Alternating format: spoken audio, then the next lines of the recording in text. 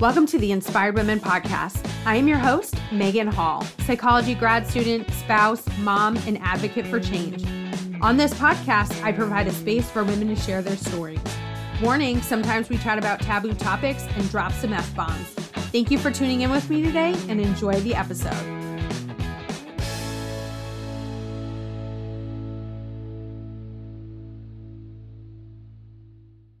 Hey everyone, today I'm here with Jenny. Jenny Okolo is a therapist and the founder of She Aspires Skills Academy, SA, on an online career platform built exclusively for women to be a part of the community that provides an unfiltered view of various career journeys. There's so many career journeys, so many. I know. I'm like, I want to be a professor when I grow up. I'm 35. Anyways, Jenny's passion. What? It's still possible. It is. No, it is. I'm in my master's program right now. It's not that far out of reach. I'm just like, I feel like at 35, I should have it together. And I'm like, I do not. No. So Jenny is passionate about female empowerment. Jenny has made it her mission to educate and encourage other women, as explored through social activism, podcasting as 1/3 award nominated, She's in a Pod, and numerous other public speaking engagements across Europe. Well, Jenny, I'm sorry that my brain is not fully functioning. I told you earlier that Zoom was not my friend. So thank you for coming on the podcast today. Thanks for having me. Thank you. So when you were younger, you had I don't even want to say it's a problem, but you had an experience like many of us when we were younger, us women when we were younger had. Tell us a little bit about your self-esteem, I guess we'll go there. Yeah. So, I mean, as you can imagine, I think, especially if you've gone through the same thing, like shyness, low self-esteem, anxiety, that was all of me when I was younger. When I say younger, I would say like between the ages of like 11 to 16. And for us in the UK, that's like secondary school. I think that's high school. Middle school and high school. Or middle school and high school, yes. So, you know, already there's a lot of peer pressure. And things like that. So, but my anxiety and my shyness was so crippling to the point where even just like in school, like they would make us read out of like a novel that we'd all be reading collectively in class. And each time it came to my turn, because we'd go like person by person, I would get such a great sense of fear inside of me just because I didn't want to have to read out loud. My voice would shake, I'd get sweaty palms, all of that kind of stuff. And that's really how I kind of navigated my whole kind of junior years, like in school, just being really shy and self-conscious as well. You know, definitely, you know, a lot of like body changes, all that kind of stuff. But it wasn't until like I hit more like college time. That's when I started to kind of like find myself. And when I say find myself, I, you know, obviously I had a tighter group of friends. I found my interests, and slowly but surely, like I started finding my voice. But it's not something that obviously goes away straight away. Like even now, I'm still quite quiet and reserved, but what actually changed was my mindset towards that, was my approach to being shy.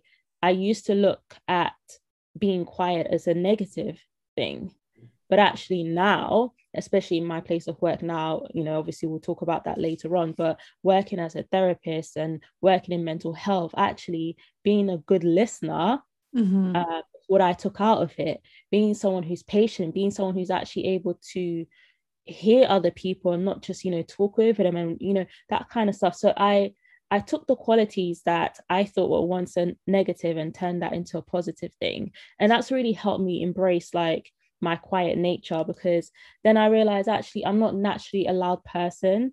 And people come in all various types of, you know, forms and have different characteristics. So it took a while for me to embrace that and to make that click in my mind, but it was definitely a struggle for me for, you know, when I was younger.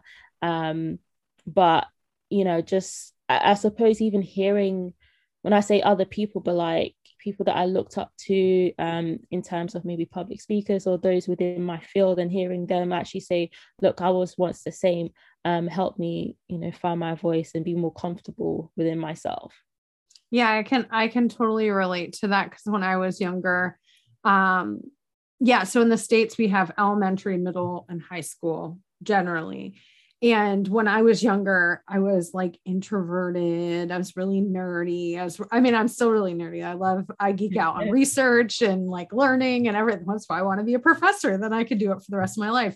But, I was one of those people like now are like, oh my gosh, you seem so confident and put together. And I'm like, I am really not. Like it is something that I had to develop over time, because you have to, society does not like it if you're quiet and introverted, and you're not, like, you're weird if you do that, that sort of thing. So I got used to like having to, speak and get more comfortable with that. And at one point in time, I was a speaker and I did speak at conferences and stuff. But it took so long to get there. And even then I felt like I wanted to throw up every time I talked. Yeah.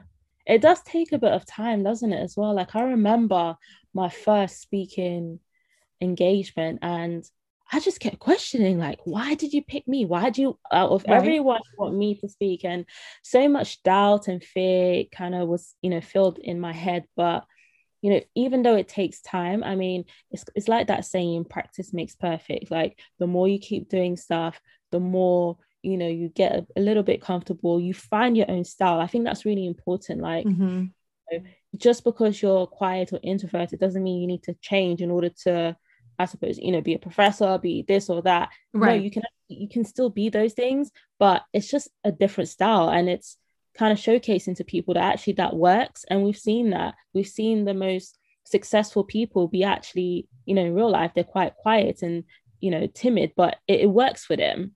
And it goes to show that there's different skills that people can bring depending on their characteristics. So yeah, absolutely. I mean, I'm like in the university setting, it's actually kind of normal to be weird and quirky.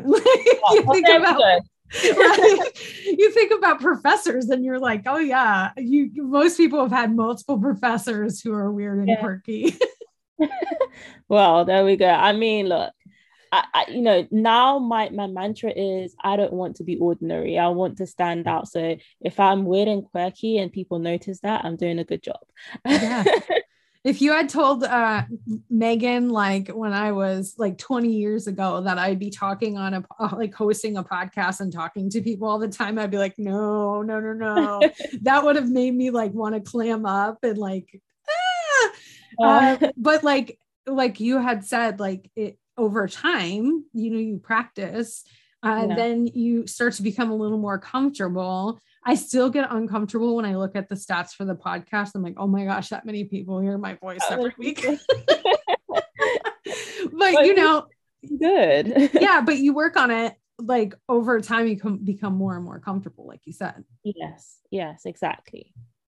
So in the application, it was mentioned that you were a glamour girl. Well, oh my gosh, no, I've never heard it being said that way. FYI, clarification, no, I was not a glamour girl. Oh my goodness. What is that? What where did that come from? So actually, I was featured in Glamour magazine. Oh, right? I misunderstood that. But it was actually part of a campaign with Curvy Kate.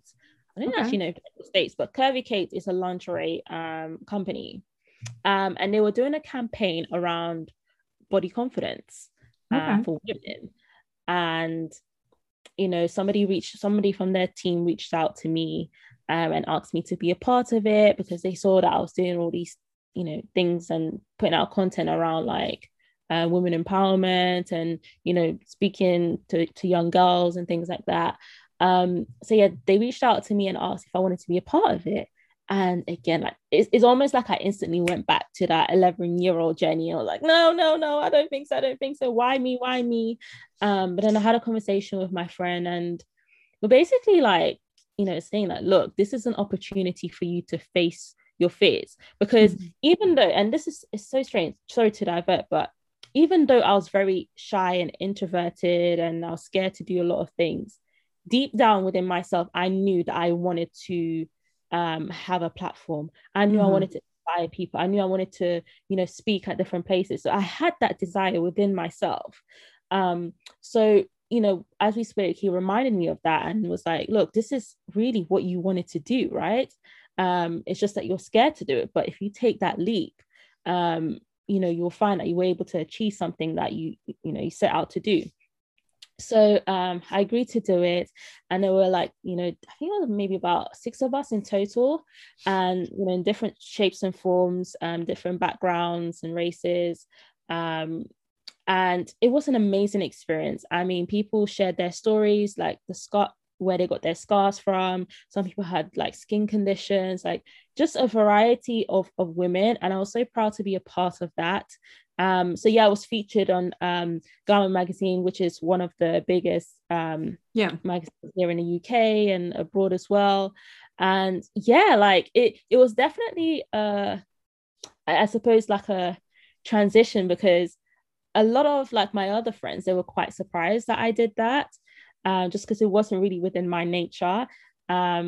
But I think that was definitely the stepping stone into actually going after what I really and truly desired, despite my fears. So yeah, that was an amazing experience for me. Yeah, getting comfortable with being uncomfortable, basically. Yes, and I like that the campaign had a variety of people. I've been saying this a lot lately, is we all need to be able to see ourselves in what's being represented, no matter like your race, your gender, your sexual orientation, like all of those things. It's important to have diversity. So when young girls are, or even teenagers, because glamour is not like young girls, it's more like teenagers, young adults, or even older adults. I've heard of it. But anyways, to have them see themselves represented, right? You see the people with the scars, you see the people with different skin conditions. Now, oh, that can be me too. I have all these things, right? Here in the United States, we had our first woman vice president. We do right now, Kamala Harris. And, she's the first, not only woman, but Black and South Asian woman to be the vice president. And so many little girls were able to see like, oh, a woman was able to do that. Oh, a Black woman was able to do that. And so they'll be able to see like that they have that opportunity too, right? And so I feel like it's so important to have everybody represented, diversity of people represented.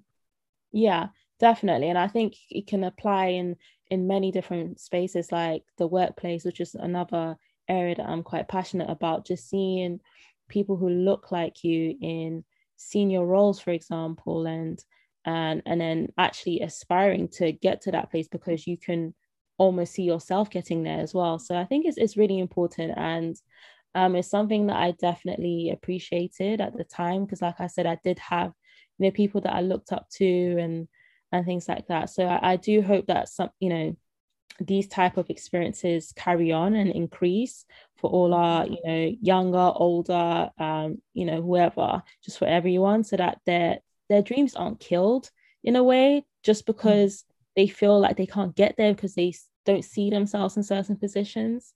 So yeah. Yeah, I just read a Twitter thread earlier today about this doctor that works for Veterans Affairs here for the military veterans.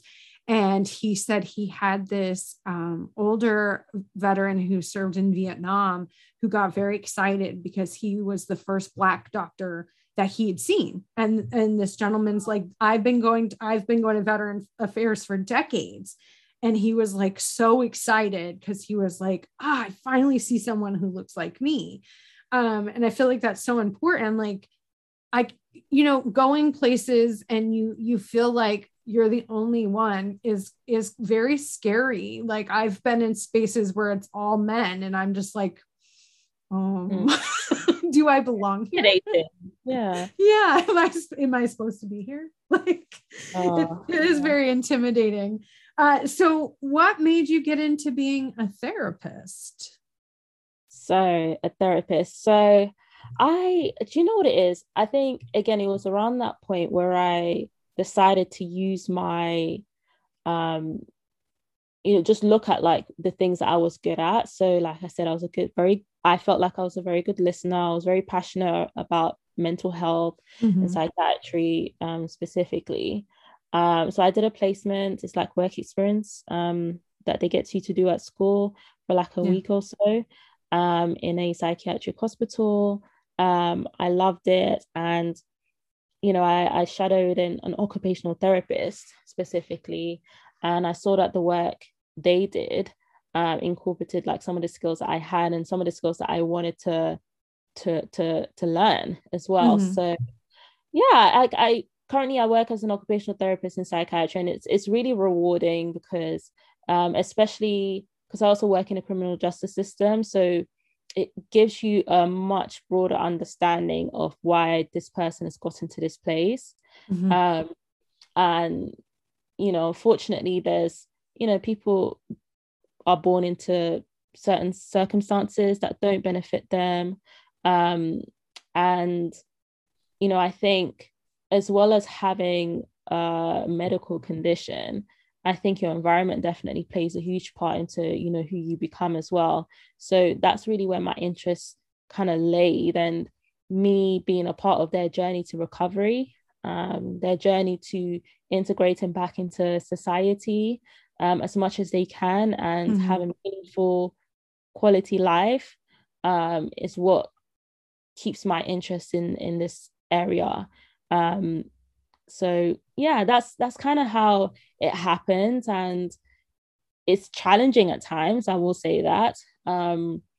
But again, like I said, when you see somebody come out at the end, it does feel quite rewarding, and it makes you feel like you are contributing to society just in a different way. Yeah, my major is actually psychology. I went to school. I started school because I wanted to be a therapist, like a mental health counselor. However, I got diagnosed with bipolar disorder 2 years ago, almost 3 years ago. Actually, next month it'll be 3 years ago. My anniversary is Valentine's Day, like the anniversary of getting a bipolar diagnosis. I'll never forget it. But at that time, I had to do some self-reflecting and understand, like, I don't know if I could hold that space, the space that I need to hold. But if you can't do, you teach. And I still love psychology. I'm very passionate about it. I'm very passionate about mental health, but also like my main interests are stigma and prejudice and discrimination of all types, but specifically mental health, because that actually has been shown to prevent people, be one of the barriers to people seeking help is stigma. So I know how important it was for me to seek help. And if I didn't have those opportunities, I didn't have access because I have health insurance and all those things, I don't know where I would have ended up. Like, I probably would not have this podcast if I didn't have access to all those things. And I know it's a privilege, especially here in America, where like our health system is crap, to be able to access that. And not everybody has that. Like you said, some people were born into circumstances that are beyond their control, and it prevents them from being able to access things that they need to, have a better quality of life. Yeah, no, definitely. And I think in terms of like access, I meet and I speak to a lot of people, whether they're my patients or just friends in general, like about the lack of, or how difficult it is to access these services.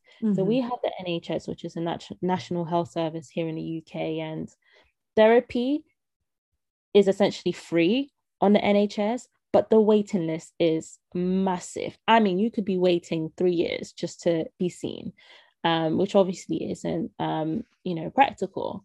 So, and then if you go through the private route, it's very expensive. So then what do you do when you are quote unquote in crisis, or you feel like you need help and you want to, get to it before it gets even worse.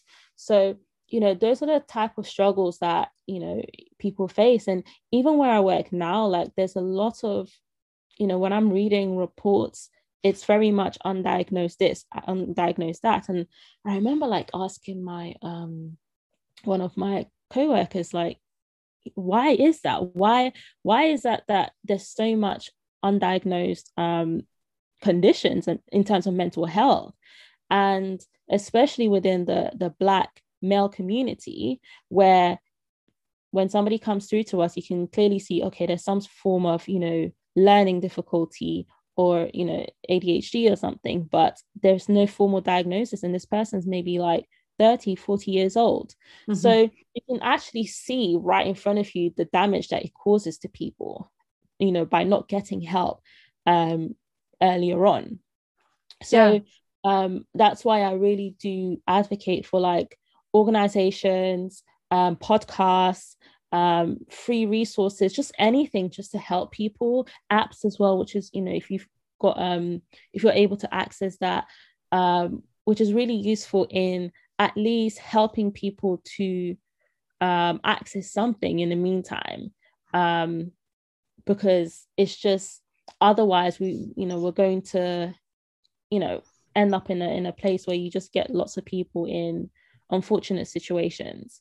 So yeah, I think for me, I always say like to people, because people, they know what a psychologist is, they know what a doctor is, what a nurse is, but in terms of therapists, there are so many different types of therapists. There's art therapists I work with, music therapists, I'm an occupational therapist. So it's also up to us to showcase the different types of therapies that you can explore and kind of take to what works for you. Yeah, we previously had someone on the podcast who does art therapy. That's what she likes to work with veterans. But yeah, I will say I went undiagnosed for a very long time. I started experiencing depression as a very young child. And then the mania came when I was a teenager. And when I got my diagnosis, which I'm 35, so I got it like when I was 32 or 33, I said to my family, like, this is my diagnosis. And my mom said to me, oh, we always knew something was off with you. We just thought that was you being you. And so to me as a parent, that my family knew that there was something going on, but nobody sought help for me. And I had to struggle for so long with these. I mean, it's hard. And so I understand what you're saying is like, you're seeing people who have possibly been dealing with these diagnoses for decades. And it really takes a toll on the quality of life of individuals with mental illness if they cannot get the help that they need to be able to function at the highest capacity that they can. Yeah, definitely. It's something I think, I know it needs to be worked on, it needs to be addressed. And I do hope that more and more actions are put in place to, whether it's, going into schools and not just talking about mental health, but actually getting health professionals to work in those who are qualified to identify, mental health issues, or actually try and assess and see whether somebody would benefit from sort of help in order to avoid long-lasting effects, really. So what does an occupational therapist do? Because you mentioned earlier, there's so many different kinds of therapy and people may not be familiar. So what do you do in the mental health field?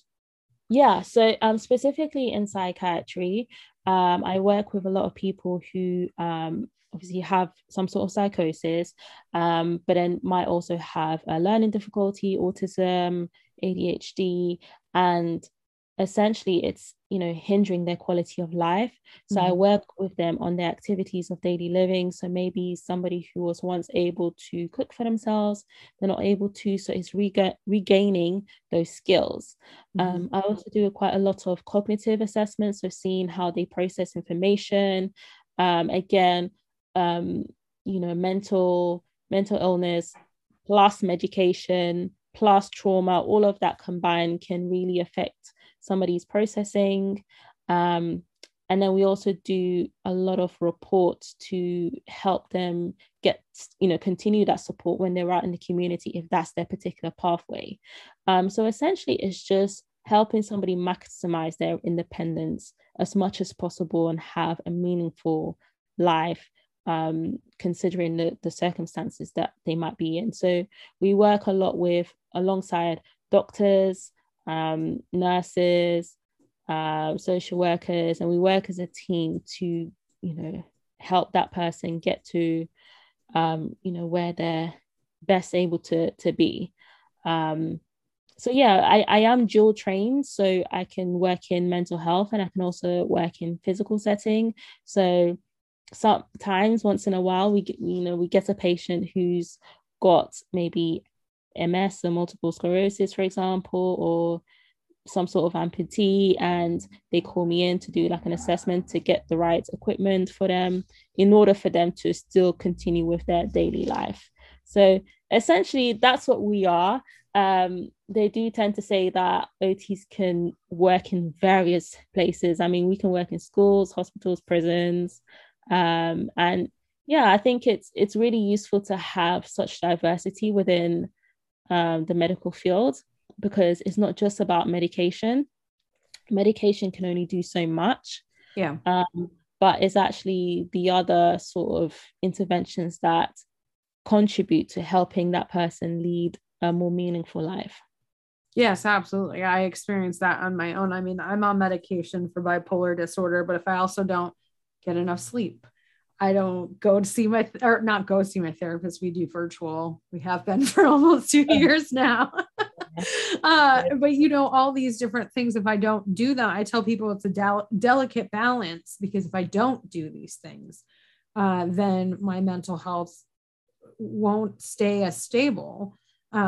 It's what people don't understand. It's a lot of work to stay stable. And I still have depressive episodes and hypomanic episodes that are just very mild and very short compared to what they used to be. And my psychiatrist said they probably will never disappear, because otherwise I'd just be a zombie. So he said, if I can manage them, then we're doing what we can, like we're doing it right if I can manage them. So people don't understand that maybe listening is mental stability. Like you said, it's a like group effort. Like it is not just one thing you can focus on. It requires a lot of different moving pieces to help somebody be able to function and be able to manage their mental illness symptoms. It can be quite difficult at times.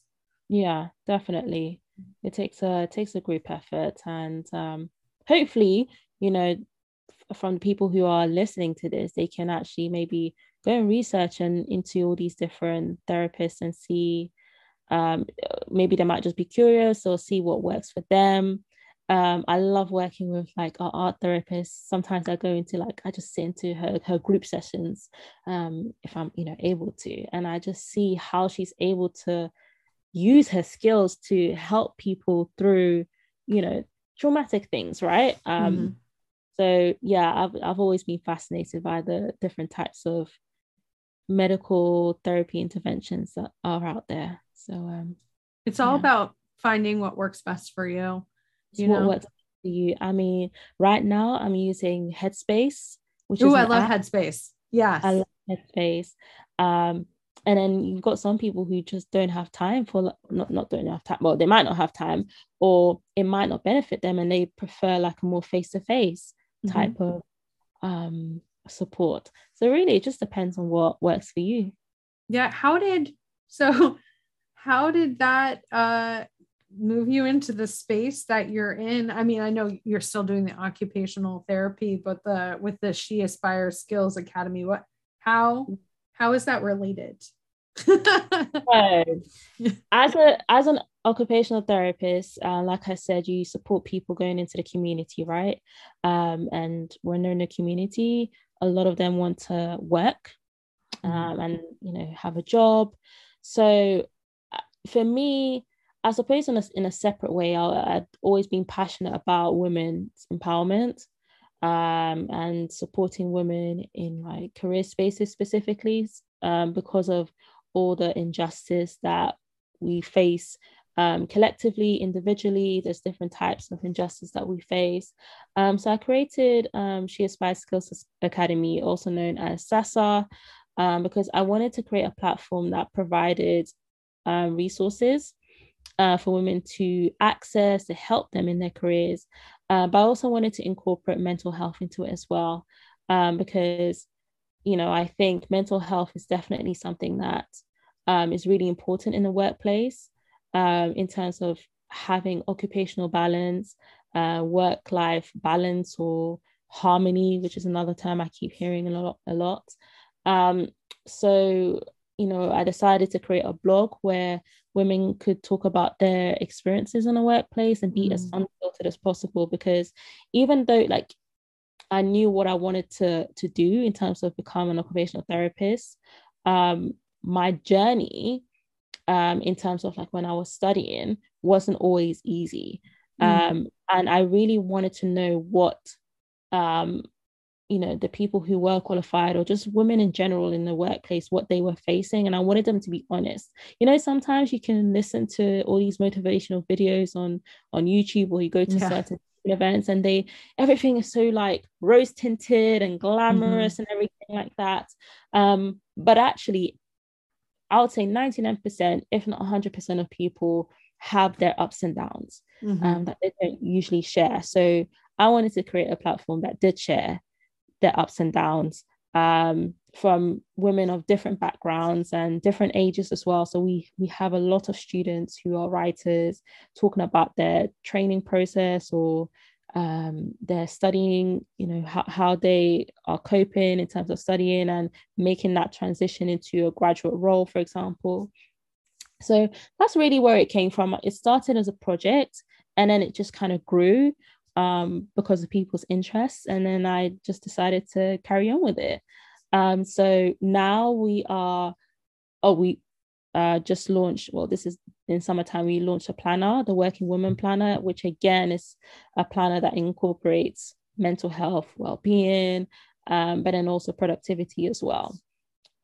So now we're continuing to provide resources, and just give people tips, whether they take it or they don't. It's up to them. But many as we want to inspire as many people as possible to still go for what they want, regardless of their background, or if if they messed up on an interview one day, it doesn't mean you will never go on to another interview again. Right.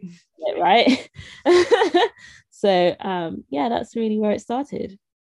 I love that. And I can say from personal experience, if you're working in a toxic workplace, it really can have a toll on your mental health, whether or not you have a mental illness. I just happen to have one. And so it like escalates very quickly, but it's difficult. And so I think having something like that, especially somebody like, the skills that you're providing, the blog where they can see like all these tips, and also the tips that you're giving, but then also like a safe place that like, should they choose like to leave their career, not their career, but the place they work, because it is a toxic work environment, they have people to help them be able to find something that's better suited for them. Yeah, exactly that. Yeah. It's sometimes it's a taboo, especially for women, to almost stand their ground, and especially being maybe the only woman in the room, to stand their ground or to talk back and speak up. So those are the type of like topics that we cover, and then also kind of like teaching young girls from a young age as well. Like, what's so interesting, and I can't believe I only realized as I was older, but like in our textbooks in school, for example, like you would always see the illustrations which drew the woman as like maybe the mother or the cook, and then you had like the male who's the person in construction and all that kind of stuff. And I feel like that needs to change. We need to have a variety, so that when these young girls grow up to be women and they start their career path and everything like that, that they're not subconsciously impacted by what they were taught in school, so yeah, I think that those are the things that I want to hopefully be a part of in terms of raising awareness, and in terms of creating policies, and maybe going into schools and talking about that. So yeah, it's just it's really one step at a time, but it definitely takes just one person to just at least speak up and spark that idea, in hopes of inspiring other people and just getting the conversation going. Yeah, I feel like as a parent, I'm in a constant battle against what society wants my children to be and what I want them to be able to be. Not what I want, not me mold them into what I want, but allowing them the space to be who they want to be. And I'm in this constant. So my I remember when my twins, their boy-girl twins, came home, and my daughter was devastated because she was like, Mommy, I can't have my favorite color as my favorite color. And this was like kindergarten, first grade. And I'm like, why? And she's like, because it's a boy color and I'm a girl. And I'm like, oh my God. There's no such thing as boy and girl colors, but it started at such a young age. And now I feel like I've done a good job as a parent, because Audrina, the girl, is saying she wants to be an engineer, and that her brother is going to work for her and clean her house. So, oh, wow. And he's like, okay. So I'm like, I must be doing something right if they see no problem with this. Because, like, society would not expect the roles to be like that. But he's like, okay, I'll live in Audrina's house and clean it and cook for her while she works. Oh gosh. But then that's the thing, isn't it? Is allowing children to open their minds to the possibilities, right? And not instilling all these like rules and what they should be, what you should do, what color you should like it's just one of those things that isn't needed, and can sometimes be detrimental depending on their experiences, I suppose. So yeah, I think whether it's parents teaching their children or schools enforcing and changing maybe the curriculum or the syllabus, I don't know, textbooks, and just being more conscious of that, I think that would definitely go a long way. Yeah, this whole girls do this and boys do this, I'm like, kids do this, people do this, like you can do pretty much anything, except my son doesn't have a uterus, so he can't like form a baby. There's very few things that limit that limit you based on like the sex you were assigned at birth. Like there's very few things that limit you. You can, I try to tell them this all the time. I'm like, the world, you can do anything. Like it's out there. Like you have the ability, and it's hard because society just wants to, put them in little boxes and tell them they can't. But I told my daughter, I'm like, they're only 10. I'm like, if you still want to be an engineer, do you know how many scholarships are out there for women engineers? Because there's so few of them. I'm like, you could like have a free ride in college. Yeah. Easy. Yes. I'm like, there's so many occupations that like are male dominated that they have like all these scholarships to try to get more females into the spaces. So go for it, lady, go for it. So I agree with you. We need to, like, as a society, start changing these things so it's less genderized and more like you can do pretty much anything you want to do. Exactly. Absolutely. No limits, ladies, whoever's listening out there. No limits whatsoever. Yeah. I mean, as it is, we have women in top levels of government. Just go. I mean, what is it? New Zealand has a woman prime minister. I know, right? That's just amazing. I think, is it Sweden that has a woman prime minister too? There's multiple ones. There's one that are popping up. Yeah, there was one that got in trouble for like leaving her cell phone at home and going out to the club. So she's relatively young too.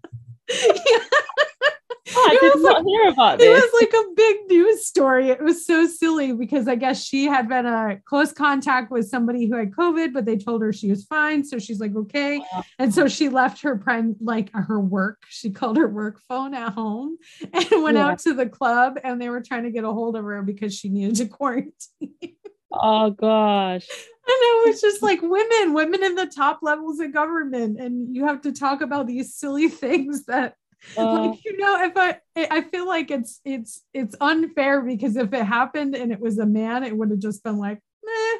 Yeah, it'd be a totally different story. And these are the things that we're, still fighting. And hopefully, like, people continue to shout about it, to, speak up about, like, no, actually, this isn't fair, like equal rights type of thing. So, yeah, I'm hopeful that it will, we will get to a point where there's some sort of balance as much as possible. Especially when it comes to people's livelihoods, right? But I definitely think it starts from when you're young. A lot of these ideas that people have about a man should do this, a woman should do that, it comes from generations and generations and generations. Like, but I don't know about you, but for me, I can see that slowly but surely fizzling out, right? Like, it's almost like every single year there's more acceptance to, like, oh yeah, a woman can do this, a woman can be a board member, or that kind of stuff. And not just a woman, but a person of ethnic background, a person who might be disabled or something, but just see more diversity in just different areas. I think we're starting to see that, maybe more in some areas, and there's other areas where there definitely needs there needs to be more of. But I am hopeful. It is a slow shift, but it is shifting, and we just got to keep speaking up. My hope is, like, maybe my grandchildren's generation, which I don't want grandchildren anytime soon. I have an 18-year-old, and I was like, you can wait a while, long time. I'm good. I don't need to be a grandma anytime soon. But I'm hoping my grandchildren, if I have grandchildren, if I don't, I'm cool with that too. I'm not like the Pope thinking that people are selfish if they don't have kids.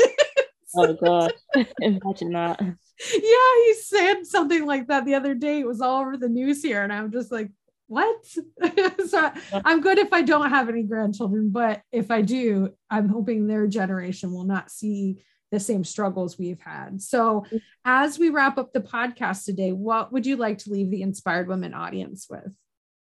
Oh, I think maybe just going back to, our earlier conversation about utilizing the skills and characteristics that you already have and turning it into positive things. Like the things that you feel like you might be uncomfortable about, whether it's you being shy, maybe you feel like you look at a type of way that might not be acceptable in society.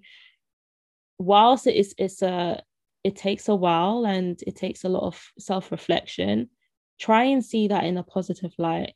Use that to your advantage. If you are a quiet person, if you're soft-spoken, use that. We're starting to see more leaders who are perhaps not the shouty version, but actually are still able to captivate a massive audience, and just through what they have to say. And I think that's a really good example, because it just shows you that you don't have to be, you don't have to conform to what society wants you to be, but you can actually be yourself and almost force society's hand in a way. So that would be the message that I'd like to leave with the audience. Well, Jenny, thank you so much for coming on the podcast today. Thanks for having me. This was such a great conversation, and I feel like we touched on quite a few important topics as well. So yeah, thank you for having me. Thank you for being a part of the Inspired Women audience. If you enjoyed this episode, please leave us a rating and review. And don't forget to share this out with somebody who could use some inspiration today. Tag us at Inspired Women Podcast, both on Facebook and Instagram. Have a great day.